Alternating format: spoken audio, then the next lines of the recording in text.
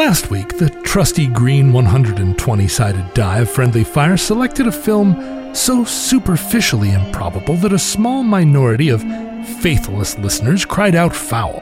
Impossible! Incroyable! They exclaimed in the signature fake French accents of faithless people. Surely a random dice roll could not and would not deliver the second of Sam Fuller's 1951 Korean war films hot on the heels of the first? Well, let me reply plainly in a language everyone understands, the fake British accent of science. You see, the probability that two events will both occur can never be greater than the probability that each will occur individually. So if two possible events, let's say A and B, are independent, then the probability that both A and B will occur is equal to the product of their individual probabilities. If an event can have a number of different and distinct possible outcomes, A, B, and C, and so on, then the probability that either A or B will occur is equal to the sum of the individual probabilities of A and B. And the sum of the probabilities of all the possible outcomes, A, B, and C, and so on, is 1. That is, 100%. In other words, the die don't lie. And a lovely little diptych the two films together are. Both starred Gene Evans as a gruff sergeant, both filmed in the first year of the Korean War by the same writer and director. Last week's The Steel Helmet surprised us all with its backyard production quality and beatnik script, so we went into Fixed Bayonets prepared for weirdness. Will it be The Crucible, performed by the Apple Dumpling Gang? Maybe Gunsmoke meets A Raisin in the Sun, produced by Arthur Miller, starring Charles Bronson? Well, it was anybody's guess. Instead, Sam Fuller surprised us with a war movie. You want to talk about probabilities? There are an improbable number of exhausted, stubbled, ambiguously ethnic while still being white, wet stogie chompers in this picture, enough to suggest that Bill Maudlin's 1944 cartoons reflected World War II Army life so accurately that they were made manifest in the Army of 1950, just as surely as 1985's The Breakfast Club created 1989's generation of Benetton-clad, clove-chomping neo-maxi-zoom dweebies where they might never have existed otherwise. Here, we have a classic platoon on a suicide mission, left behind to obscure the withdrawal of a larger force by giving the advancing Chinese and North Koreans the impression that a whole division is defending this snowy valley during the first winter of the war. They look bedraggled, but they accept their fate because, god damn it, they're GIs. Then, bang! Shooting and stuff and vignettes and set pieces. We have soldiers standing in freezing puddles just long enough for us to grow to kind of like them before seeing all the good ones killed. The platoon attempts to hold their position, pinned down by relentless foreshadowing and a hail of third-act voiceovers. Standing center is the super improbably named Sergeant Rock, all but bulletproof, and slightly off-center, a reluctant and cowardly Corporal Deno, gradually elevating in rank as all the better men die. Heavy lies the crown, and Deno doesn't even like his helmet. It's a good old-fashioned war romp that does it all with grit and imagination. Plus, it has James Dean dancing by uncredited. Put this title on the shelf with your Tropic of Capricorn, you smarty pantses. You're not aiming at a man. You're aiming at the enemy. Once you're over that hump, you're a rifleman. Today on Friendly Fire, Fixed Bayonets!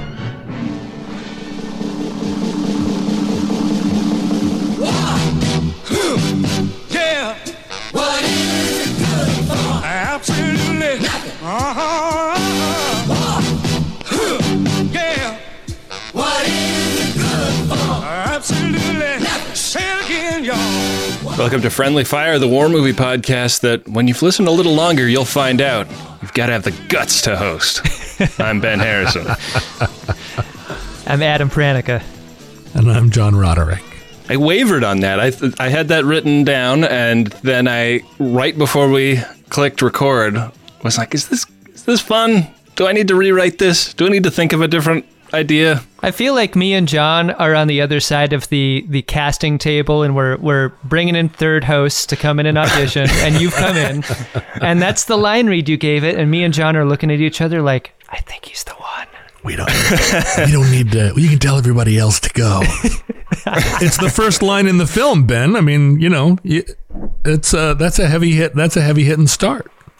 This is a movie that has a lot of character types that we've seen before, but kind of reused. Like the tropes are a little different. Like the main character, the Richard Basehart, Corporal Dano, like would have been the feckless lieutenant that didn't have the guts to lead his men, but has enough insight to have like taken a step back from officer candidate school or whatever, and then struggles with that the whole movie. But also like the generals and the colonels are like badass as fuck and like smoking and strategizing while they're getting their wounds stitched up at the beginning of this movie. I rode for Dano up until he told his story about what happened during the training exercise. And then I was like, oh no, Dano, you should not be out at war at all leading people. Well, we only see the officers in the first like 2 minutes of the movie, and I really missed them the rest of the film because they were so badass and cool. But the movie then, became a movie about sergeants and corporals, because we've seen that guy too, the guy that went to officer candidate school and washed out either because he was a coward or a fuck up. The movie basically tells you which three characters are going to die. Yeah, right. They're like, well, if these three characters die, then you get your last act, and the movie has a plot. I feel like we've seen a lot of cowards and fuck ups that didn't get people amputated. But also, like, I think it's a really different kind of fuck up. Somebody that gets people amputated and doesn't doesn't care and keeps trying to take responsibilities and on themselves and lead, and the kind of person that makes a mistake, realizes they are not cut out for the thing that they were doing when they made that mistake, and says, okay, I need to be doing a different thing. It's a very fucked up Peter principle playing out here. He doesn't want it at any point. He would do anything not to get a promotion. Speaking of fuck ups, do you guys want to hear about a goof from the IMDb goof section? Sure. There are a couple that I noticed, but let's hear what they say. At the initial briefing in division headquarters, the 2-star general and the colonels are all wearing rank insignia. In actuality, officers did not wear their insignia on the front lines, since doing so would identify the officers as choice targets for the enemy.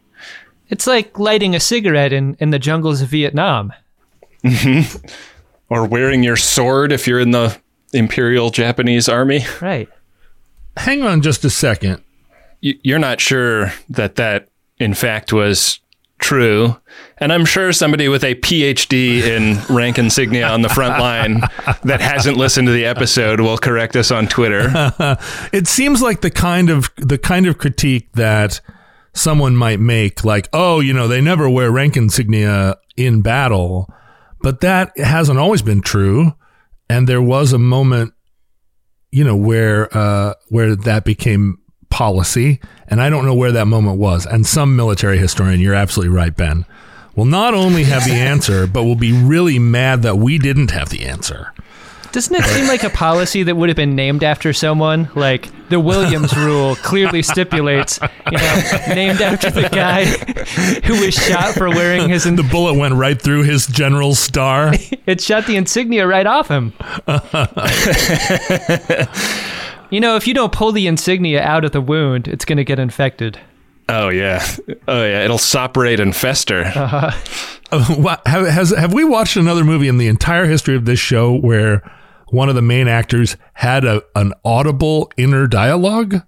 Where he was like, boy, like a Seinfeld episode. I really hope 2 more sergeants don't die, then I'll have to step up. Maybe 1 Joker, maybe 2, maybe 3. We should restate that we watched last week a film by the same director and starring a lot of the same actors, same actors, set in the same time period, made in the same time period. And they really in do. the same year. They really do work as companion pieces, don't they? I mean, the two of them together. I thought that this was fascinating. The Army was reputedly extremely upset with some of the stuff in the Steel Helmet, but Fox Pictures was so impressed with the Steel Helmet that they signed Sam Fuller to a 7-picture deal, and this is the first movie he made on that deal. And the military kept playing ball with him, I guess, knowing that it would be better to make friends with him than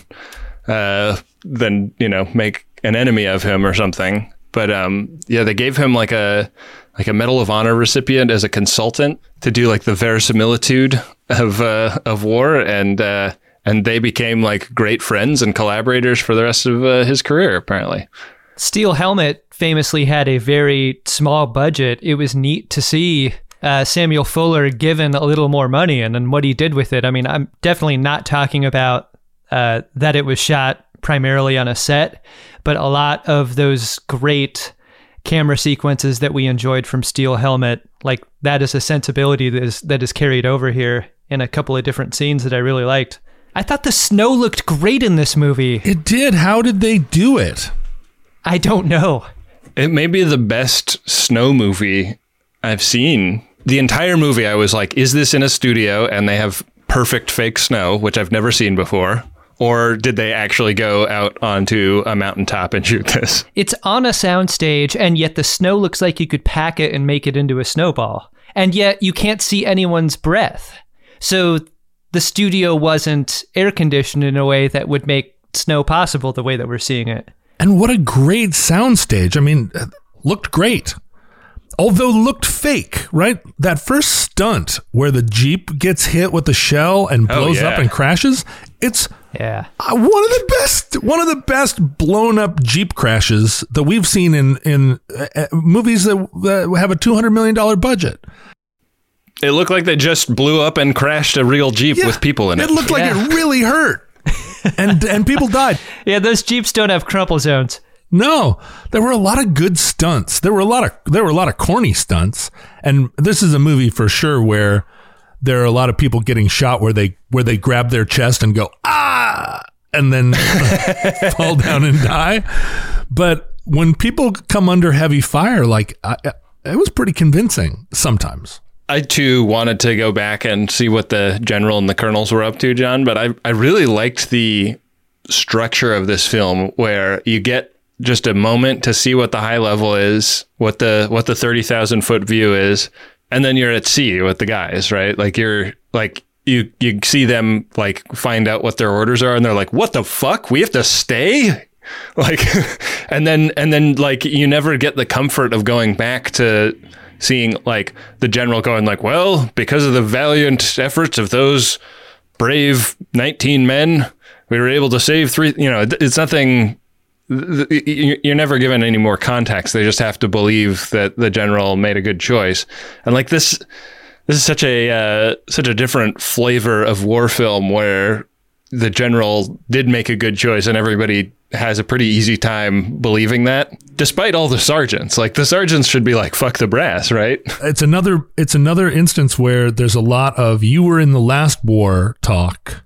And so there's this feeling that a weird feeling again, that not that this war is a continuation of World War II, but that there's all this institutional memory that gives the sergeants and the officers a lot more authority, just like personal authority. If you went ashore at Anzio and now you're telling a guy to run up the side of a hill, that guy's going to listen to you maybe more than, well, you see it when it's just the corporals left.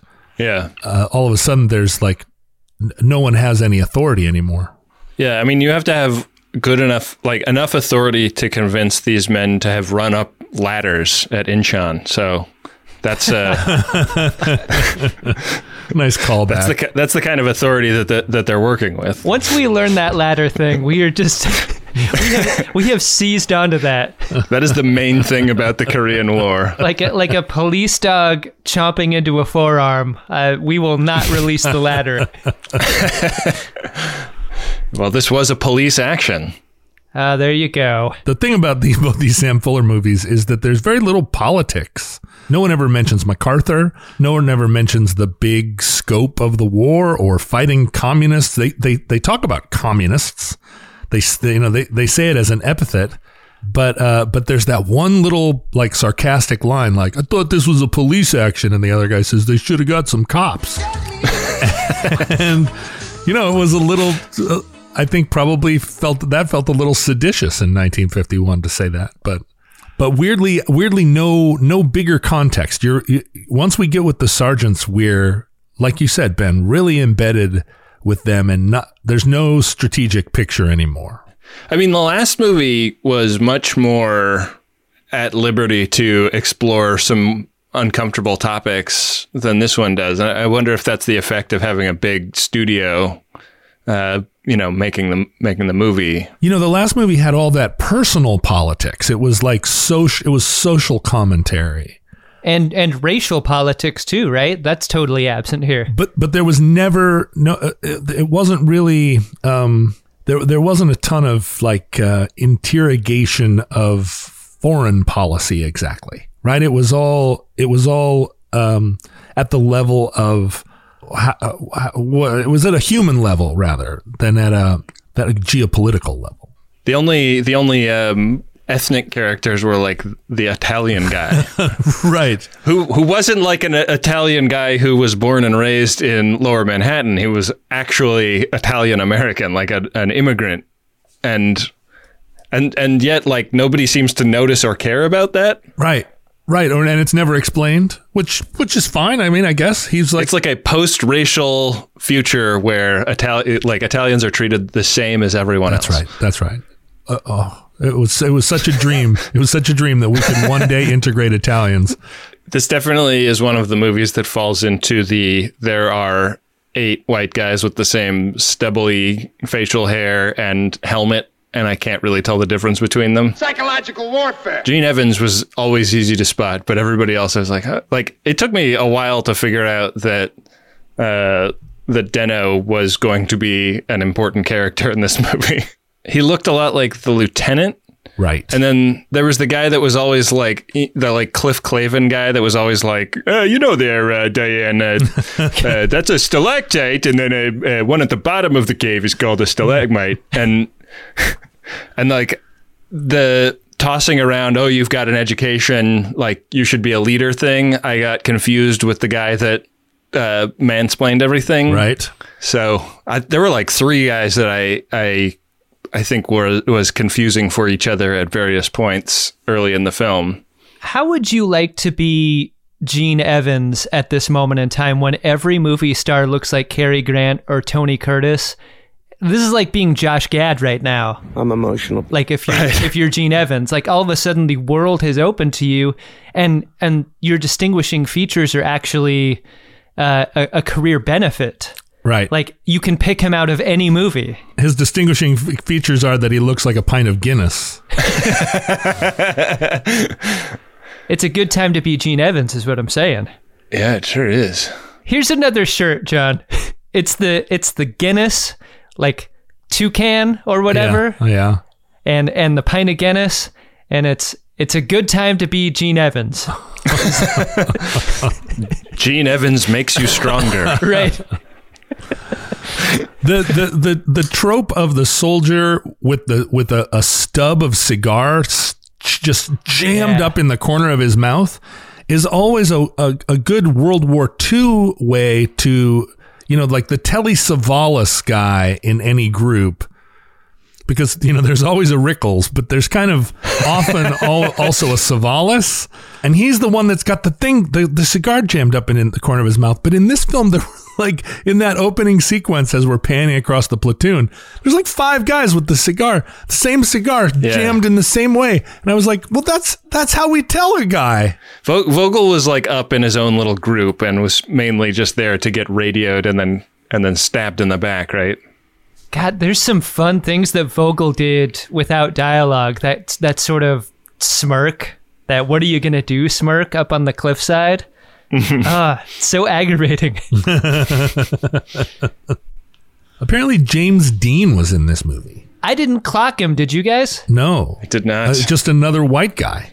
I noticed it in some of the like wider shots where there was a whole group of people on screen that I got like the beginnings of an erection, but I didn't realize why. So, and then in the scene where they all have their socks off and their feet are jammed together, obviously I got an erection there. How are you going to know it's James Dean if he's wearing a helmet? I think a big part of the James Dean thing is his hair, right? Is James Dean in the foot scene?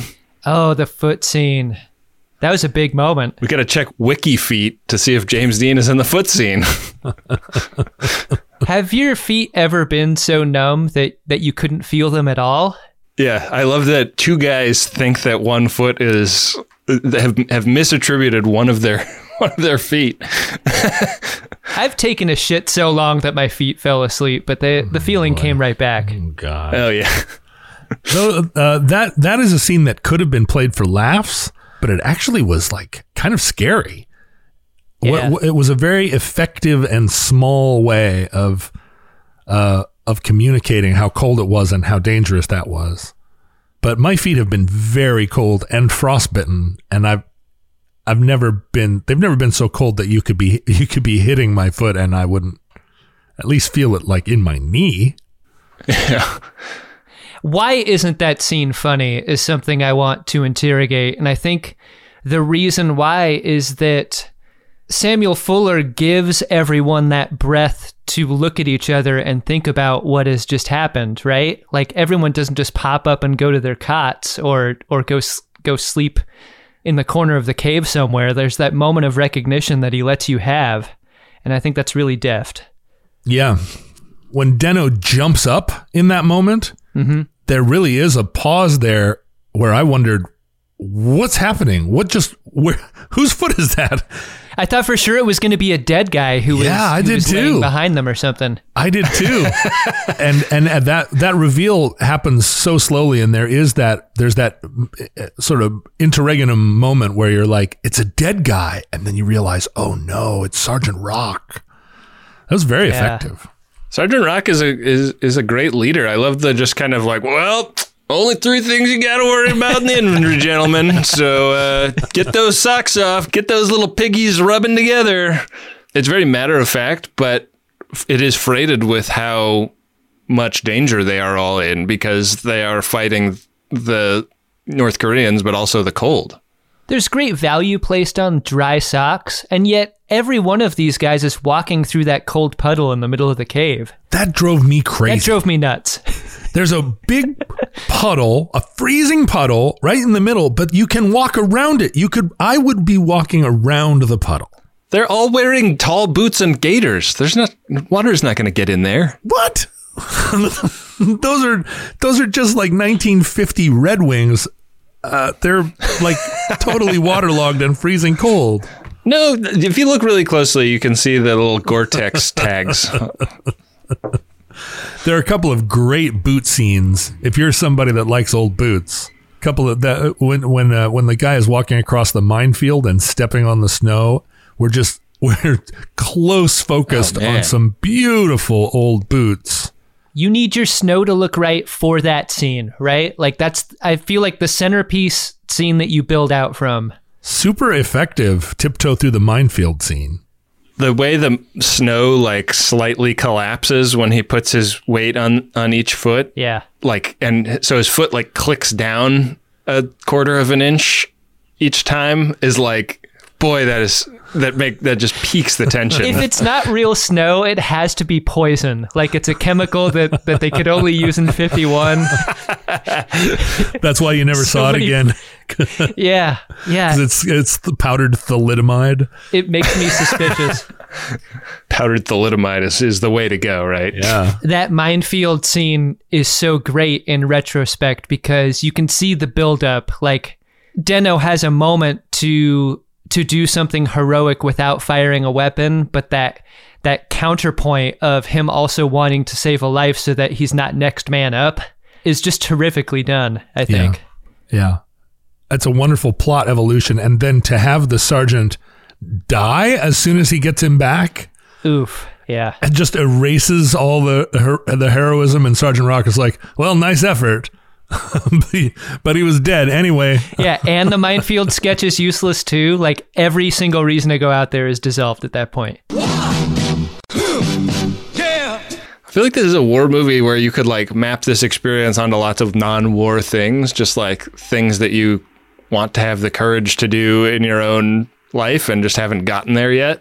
And that felt kind of unique and interesting among the films we've watched. Like this is much a parable about just like finding the courage in yourself to do something, or having that a situation thrust upon you where you like must have that courage.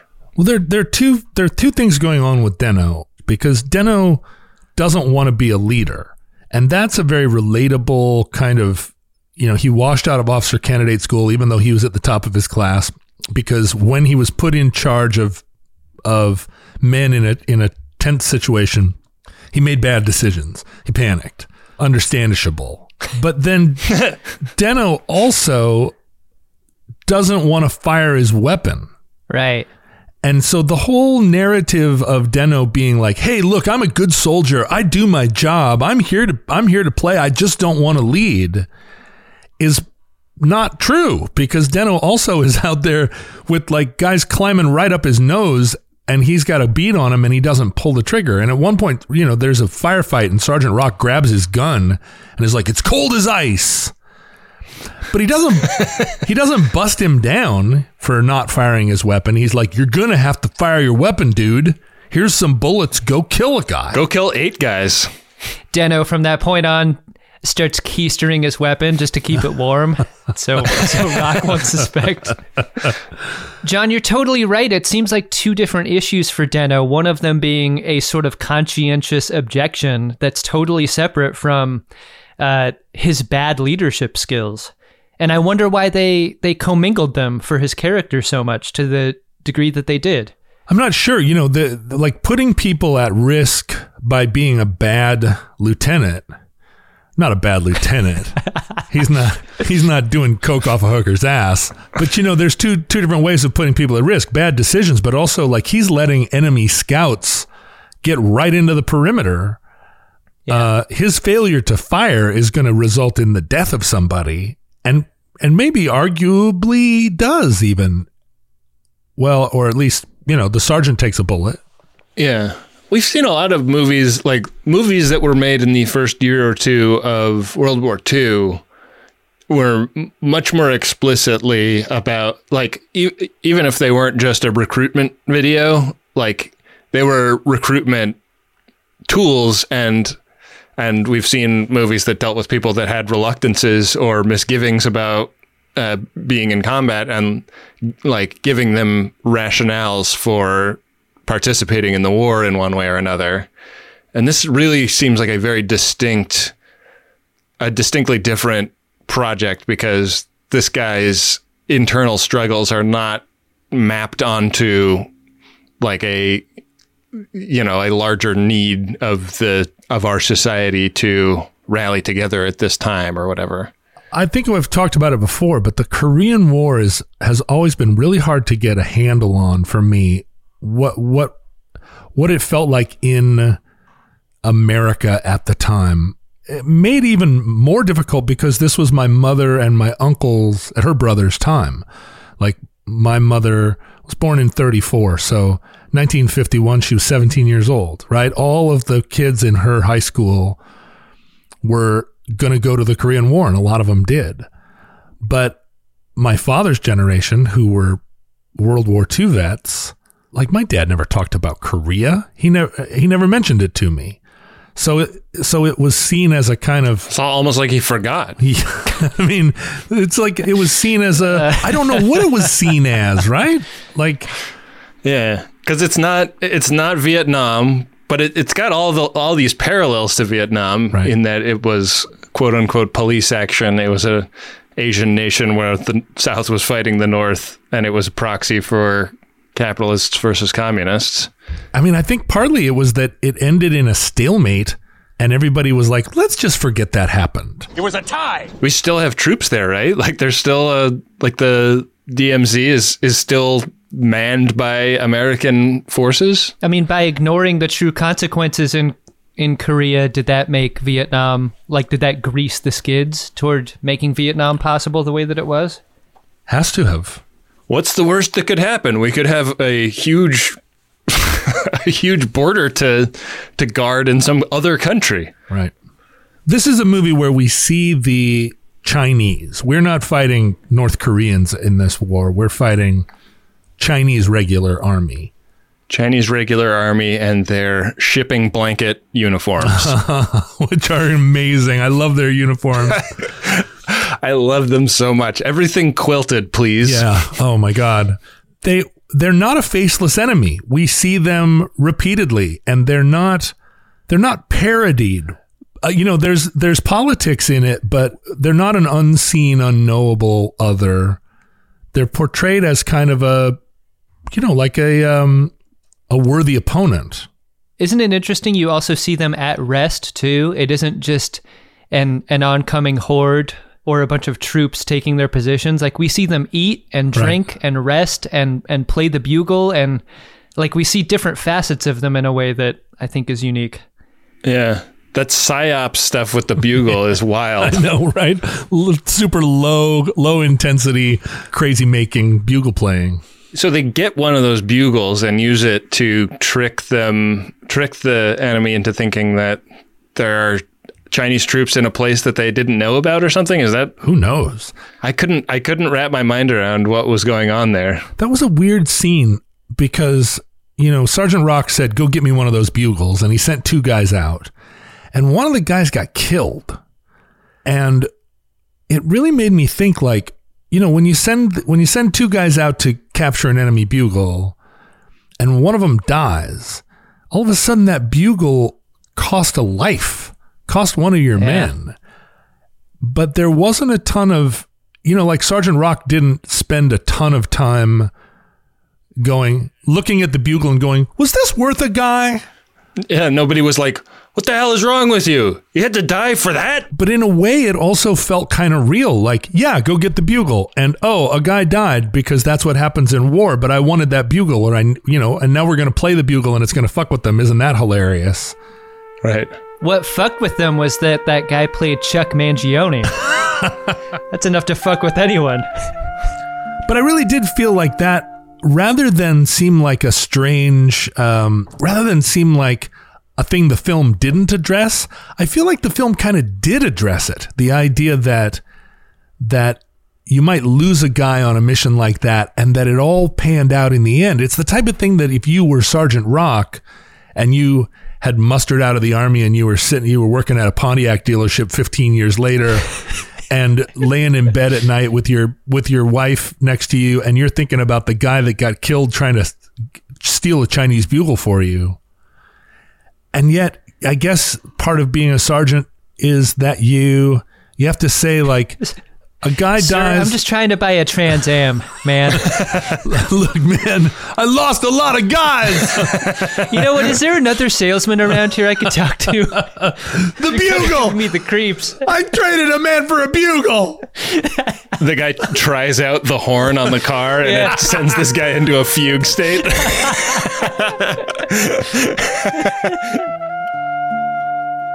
The last Sam Fuller Korean War movie we watched was about establishing one observation post. This one is about establishing a whole bunch of them, but because of the ruggedness of the terrain, they find that they have some blind spots, that they get snuck up on, and they ring up Vogel on the radio and they're like, what the fuck are you doing, man? You gotta spot those guys. And they're like, we didn't see them. And I really liked the mind puzzle of that. How do you there's a spot in the road that they're going to try and defend and try and make themselves seem like a bigger force than they actually are. And the movie does a great job of kind of explaining the challenge of that to you, and then showing you these guys actually going about doing it. And it's a very different kind of problem than we get in a lot of movies. It's more it's like the 300 at Thermopylae, not your typical we gotta go take this town, or we gotta bomb this bridge or whatever. kind of movie. Although the studio backlot did create a geographical problem in that there were quite a few scenes, particularly as the siege went on, where the set just didn't allow for the geography to make any sense, because people are it was a little confusing. People are looking down on other people, and there's a little bit of stock footage, and it had some school play constraints. Yeah, for sure. So that was a little bit of an issue, particularly at the end when that Chinese squad overran them and then was able to look down on their position. I was like, now where are they? How do they have? How can they see like inside the cave? But I don't know. Yeah. What can you do? You can't build a set that's. You couldn't film this like in the Alps. That would have been very expensive. Right. And who knows if the equipment of 1951 could stand up to the kind of environmental challenges that filming on location would have presented. One of the things you have to contend with in very cold environments, especially in this area, is like the batteries are like, they might be like lead acid batteries or something like that. They're not like modern lithium ion batteries where you can like fly your drone wherever you want. Like if you're out in the cold with a camera that was built in, 1949, the kind of batteries that power that camera lose their charge very rapidly the colder it gets. So it would actually be like a technical problem. Like they'll gather the batteries together and then they'll start rubbing them to keep them warm. Yeah, and like one of the batteries is your battery and you didn't even know it when you were rubbing it. That's a scary moment. Yeah. Interesting that both these movies are black and white. This was Ben, what do you consider like the era where color started to be the majority of films? When does that happen? Oh, I don't know. This seems like it's well into the color era. I mean, we've watched a lot of World War II films that were shot during World War II in color. So, I don't know if this was if it was still like a perfectly normal aesthetic choice or what. The 50s were really the bridge decade between black and white and color, but it was the mid 50s when the Technicolor films really began to popularize. Right. But it's not like you couldn't have made a color film in 1941. Like the technology was there, it just wasn't as available as it would be later. Yeah. I wonder how that snow and that backlot would have looked in color. Right. Oh yeah, that stuff was actually orange. I didn't realize that. Powdered thalidomide is like fluorescent orange. Some of the guys think you're playing footsies with your own squad. What do you think a 1951 Sam Fuller is trying to say to a cinema-going public in making this film?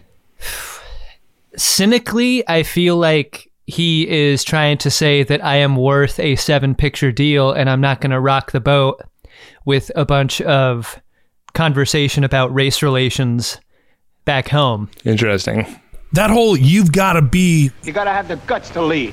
He hit that so hard that it felt ironic. It felt sarcastic to me because there's nothing else in the movie that is spoken in that way. There's no other line in the film that sounds like that.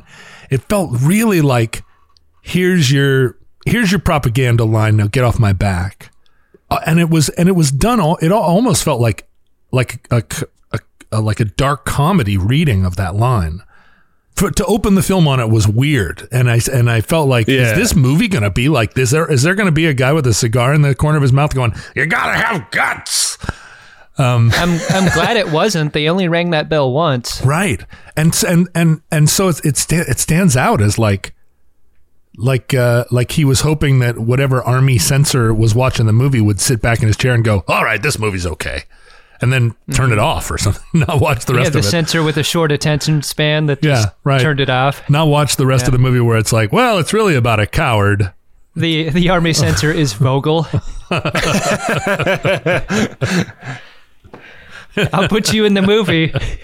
You just gotta look the other way. I didn't see nothing. Has there ever been a more Polish-looking guy than Henry Kulke, the guy who plays Vogel? Wow, what a face. He's one of those guys that is like completely ageless. He could be 27. Yeah. He could be 77. You talk about city miles.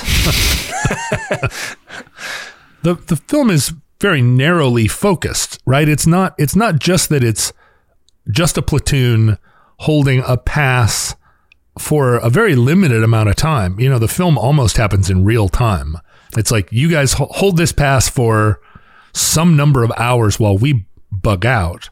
But also it's set in winter, which really it makes it extremely specific about the setting, right? If you're in the US in 1951 and you're watching this movie, I mean, it was set within a period of a couple of months in a place in Korea. You know, like it's not like World War II movies. We have that benefit of knowing all the different battles. So you can say like, oh, the Battle of the Bulge happened in winter and this is set there then. But, you know, we don't have that same strong memory of like the Korean War and all of its engagements. Yeah, this came out at the end of November in 1951. So like almost like pre-imagining wintry combat in the Korean War. No kidding. Right. They would have had to have been filming it in the summer knowing it was going to come out in the winter. I mean, it's so localized that also feels like an interesting creative choice, right? Rather than because I guess the war hasn't been going on long enough for them even to make a general picture of war. You know, the way MASH is kind of like, they throw every bit of Korea in it. You know, there's always something happening in MASH because it was a 10-year-long television show about a 2.5-year-long war. Yeah. But this is like, it's so narrow. It's really curious. It's interestingly speculative in a lot of ways because, like, even when you boil down the strategy, it's just an anonymous canyon and a river and a cave. Like, you don't really know where you are geographically in country. You get a look at a map, but that could be anywhere, right? It doesn't matter. It's more about the people. So the Korean War started in the summer of 50. And the invasion of Incheon, and that was the movie with the ladders that you were referencing. What was that movie called? MacArthur? Operation Chromite: Battle for Incheon. Operation Chromite: Battle for Incheon was in September. Never has such a bad movie made such a big impression on this podcast. That was September of 1950, and then by December of 50, the Marines were at the Chosin Reservoir. That was like a major incident. And then this movie was made in the summer of the following year. But this movie was made after MacArthur was kicked out of Korea. So, I mean, a lot of stuff has happened already. None of that is referred to in the movie. Yeah. But we have had fighting in winter already for one season before this movie comes out. So it wasn't completely speculative. We'd seen it. We'd seen it already. I've seen it all. I think that these battles are referring to, like, the Chinese more than once really threatened to, like, invade the South, like, and just do a massive troop movement and just, you know, push the American army into the ocean. Yeah, well, and crucially, this is a movie about a withdrawal. Like, the main force is retreating in this movie. And that's like, interestingly, like, so many movies treat retreat as shameful, or, you know, like, there is a lot of emotional weight to the idea of retreating. And in this movie, it's like, yeah, we're gonna pull back for a second, regroup, then we're gonna go get them. Like, this doesn't reflect on the overall mission at all, the fact that we're retreating. It's just, how do we retreat from this place right now so that we can kick their ass later better? Right.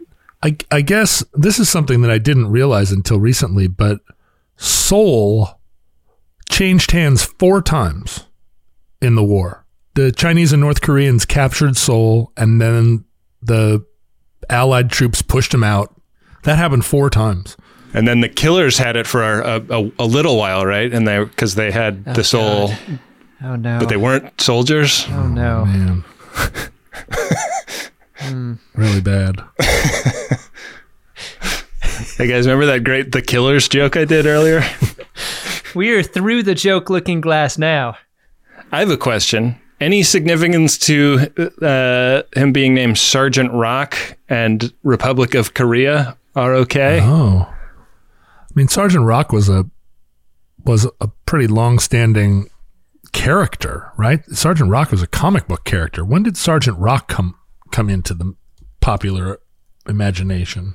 1959 is the first appearance of the comic book character. Was it based on this character? Can't have been. No reference to fixed bayonets ! In the Wikipedia article about Sergeant Rock. I mean, it's a great name for a comic book hero. And it was a good name for the character in this movie. It leapt out at me because I was reading the Korean War article on Wikipedia after watching this movie, and ROK is, sprinkled pretty liberally throughout that article. Right. And I was like, oh, Sergeant Rock. I wonder if that's intentional or not. That would be a clever little Easter egg. Yeah. Well, at the end of the movie, unfortunately, Sergeant Rock is dead. And we know this because those are his dying words. He tells dead. Dano, I told you, I'm dead. But is this film dead come review time? Nobody's got dry socks at the end of this film, but are there any dry eyes? Been thinking a lot about what the right rating system would be for a film like Fixed Bayonets! ! A film which can't really get it together enough to decide whether or not that exclamation point belongs in its many marketing materials that you find online. Some posters do have it, some don't. I'm personally a big fan of the exclamation point, and I want more of them to be in the movie titles. Better than a colon. Even though they often are the harbinger of a very bad film. It's going to be on a scale of 1 to 5 bugles we rate this film, and the reason is how instrumental that object is as both a tool that the Koreans use to psychologically fight against our American troops and the very thing that the U.S. troops take and use against them. It feels like propaganda, right? It feels related to propaganda, the use of that bugle, because it's not a weapon. It's a way to torment or rally, depending on how you're using it.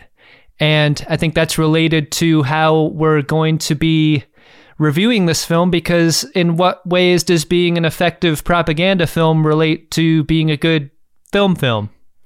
I don't think that the two are very related. And I think on the one hand, this film probably did great things in recruiting a person that might feel like they would be a bad soldier.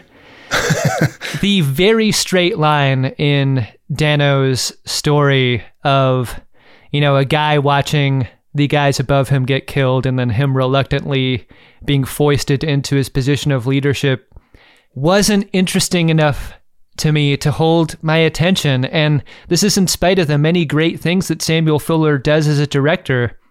And I loved many of them. Like all those 3 and 4 point sequences he does. That one sequence where Sergeant Rock scrabbles down the hill, then back up a hill, and then he bayonets that guy behind the rock, and then he scrabbles back down again and then looks upward towards the camera to yell at Vogel.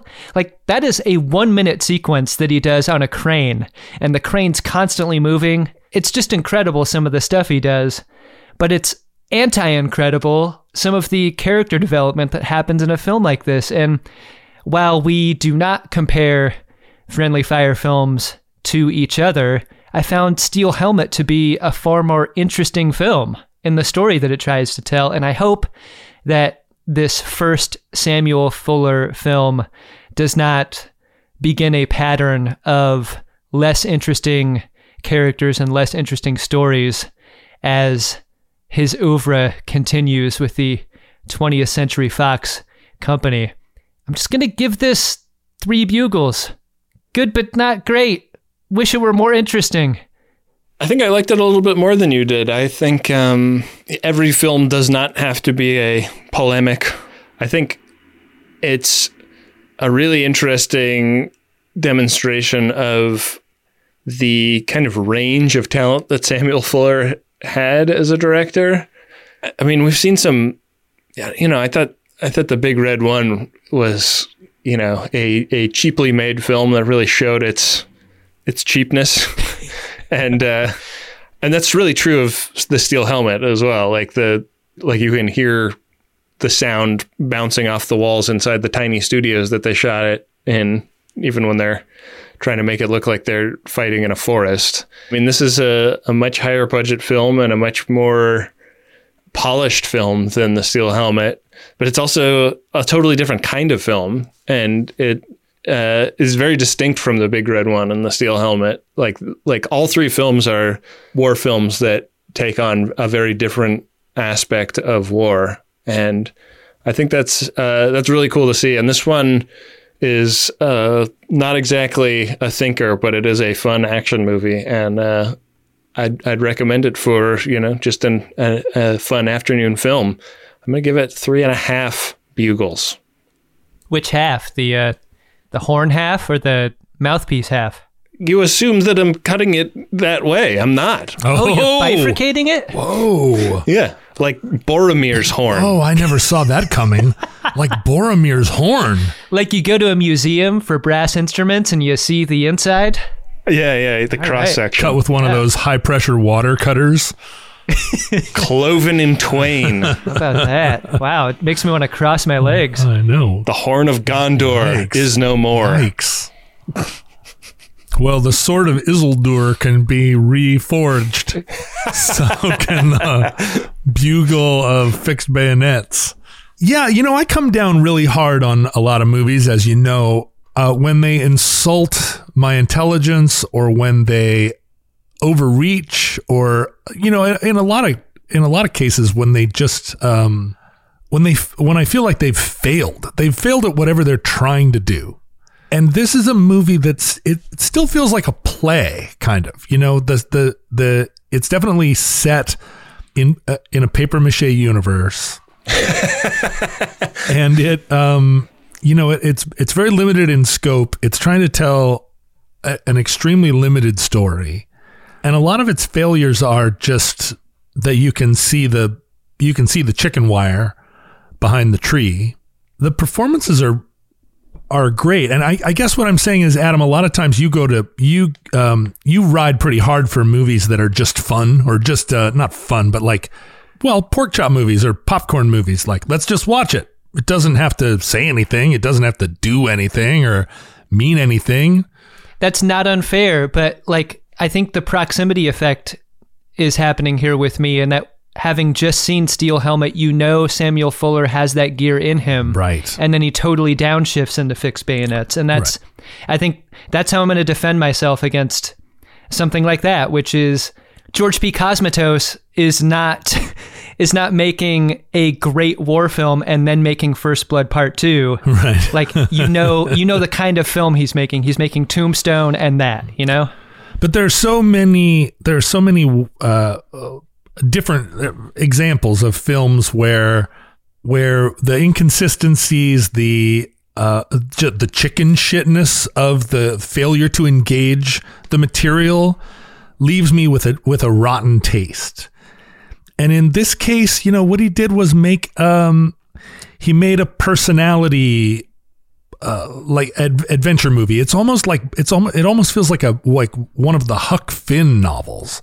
And we've seen books like that too, like Boy's Adventure, right? You mean Huckleberry Finn, the Great American Novel? Yeah, John? Huckleberry Finn. But there are a couple of other. There was a lot of fanfic around Huck Finn. He did a lot. I went into a bookstore and I asked for a couple of those Huck Finn novels.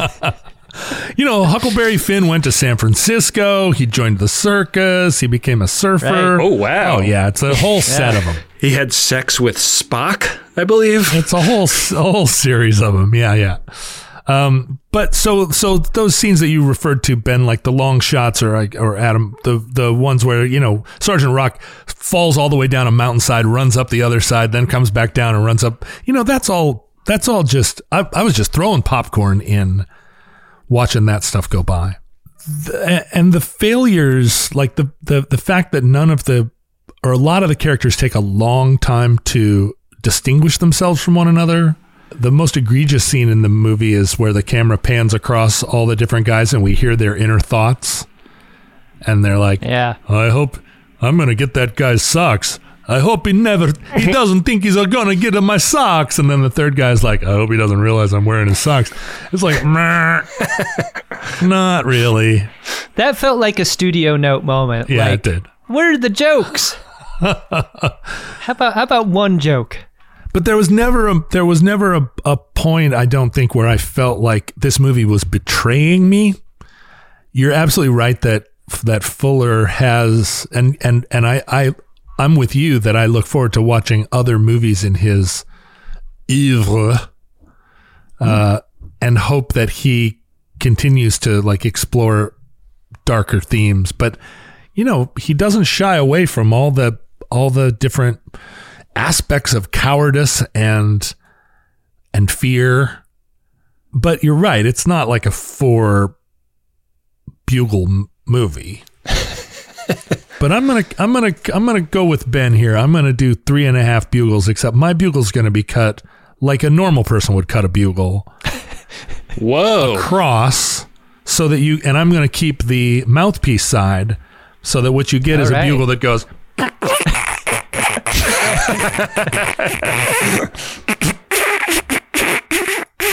This is one of our finest episodes. This is a dumb show. Who's the finest guy in the movie? Ben, who's your guy? So there's that great sequence where we're hunkered down with the guys in the cave, and the enemy soldiers all start playing their bugles. And there's a shot where at first I thought there were 3 guys playing bugles, but then one of the guys takes his bugle down, and I realized it was a beer bottle, and he like passes it to another guy who also takes a swig. And like, that was great. It was just a little visual gag that I love stuff like that, and I laughed out loud at it. And so a beer bottle that looks like a bugle guy is my guy. I had a very similar guy. It was a visual gag that got me. It was when Whitey's explaining telepathy to Bersolino, and he's gesticulating wildly while explaining this to him. And one of my favorite bits that I just do just for me is whenever anyone gesticulates, I'll always like look at their hands. I'll follow the hands around because it amuses me. And the way that Bersolino does that to Whitey here, it was very funny to me. So I'm going to make him my guy for that reason. He's not doing it as a bit, but yeah, I don't know. That was a moment of levity that I enjoyed.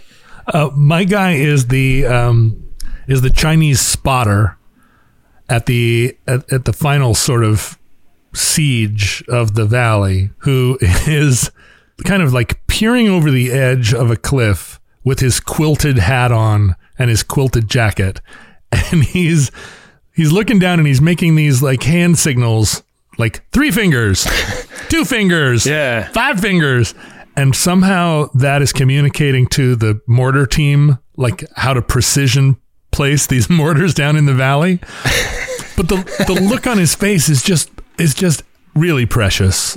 And yeah, well, it's like a coach in a dugout, communicating with the third base coach. Like those hand signals have to be very obscure so that the enemy doesn't figure out what they're saying. I really dug that guy. I don't know why. I couldn't get enough of him. Good guy. Yeah. Well, I think it's about time to pick our next motion picture off of the big long list. John, do you have your 120-sided die over there? Affix the die, John. I do. I'm making hand signals to tell you how to roll it. Here I go. Here's the die. Here's my die corral. All right. Next film.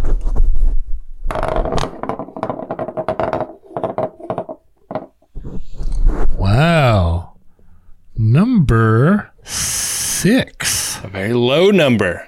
A low number. We hardly ever get those one-digit numbers. This is taking us away from the Korean War and back into the warm embrace of WW2. This is a 1967 film directed by Anatoly Litvak. It's called Night of the Generals. Making a left turn away from the troops, hanging out with the leadership class. All right. Yeah, that'll be next week's film. I'm really looking forward to it, gentlemen. Me too. You love Poland, Adam. Wow, I'm really looking forward to this one, you guys. You know, when you put it in those terms. It's your favorite country. All right, well, that will be next week. We will leave it with Rob's from here. For John Roderick and Adam Pranica, I've been Ben Harrison. To the victor go the spoiler alerts. Friendly Fire is a Maximum Fun podcast hosted by Ben Harrison, Adam Pranica, and John Roderick. The show is produced by me, Rob Schulte.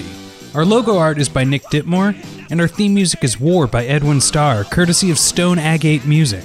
If you're looking for more Friendly Fire, last year we put out an episode covering 30 Seconds Over Tokyo, a film about the famous Doolittle raid, and like today's film, it was made during the war it depicts.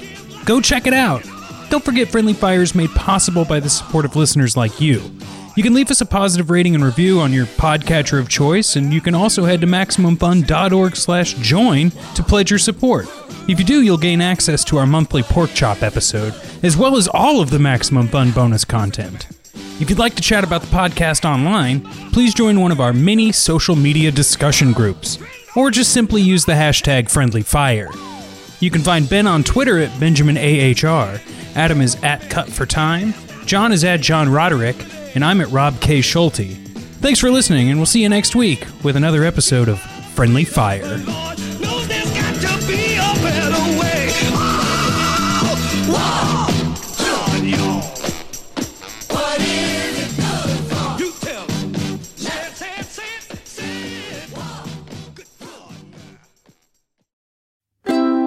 MaximumFun.org. Comedy and culture. Artist owned. Audience supported.